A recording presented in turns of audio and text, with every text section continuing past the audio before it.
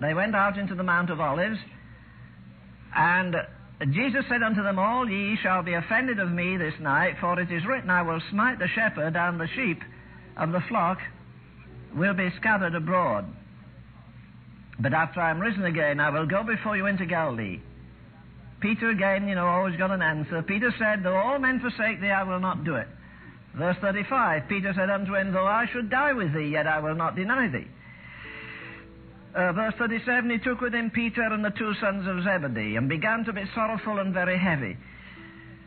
Then said he unto them, My soul is exceeding sorrowful even unto a death. Now, would these smart boys that say there's no sorrow and hardship, would they accuse Jesus of lacking faith?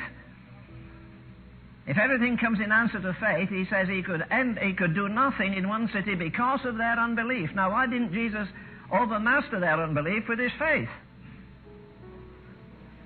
You can think about that for a while after.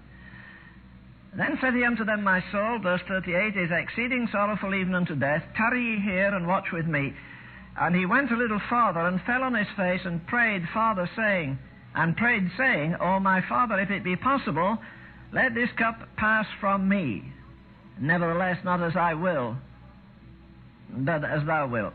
Middle of verse 40, he saith to Peter, Could ye not watch with me, because he came and found them asleep? Verse 42, he went away again the second time and prayed, saying, O my Father, if this cup may not pass away from me, except I drink it, thy will be done. And he found them asleep again, for their eyes were heavy. And he left them and went away again and prayed the third time, saying the same words. Then he cometh to his disciples and saith unto them, Sleep on now and take your rest. Behold, the hour is at hand, and the Son of Man is betrayed into the hands of sinners. Now look, between that and the next verse, there's possibly hours. But notice the infinite mercy of Jesus. They failed him once, twice, three times. In his darkest hour. And yet verse 46 says, Rise, let us be going. Behold, he is at hand that betrayeth me. So Jesus waited patiently while they slept in the most critical hour of his life. You may not agree with me, that's all right. But I believe that's exactly what the church is doing now in the most critical hour since she was founded. She's sleeping, and therefore failing her Lord in this most critical of all critical hours in history. These are the very men who one day came to Jesus, and as I've said, and not facetiously, they didn't say, Lord, teach us to sing.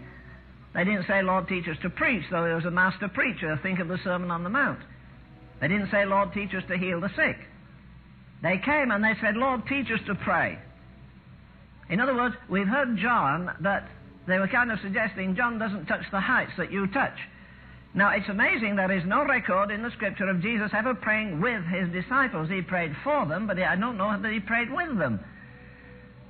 It's like Dr. Tozer going to church. When he went to church to the prayer meeting, nobody dared pray because they were afraid it would look so bad. And then he would pray, and after he prayed, nobody dared pray. Because he prayed not just with a vocabulary that was more expressive, but he prayed in a dimension, in a depth, in a height that left everybody floundering. Waters to the ankles. We're only just in this business.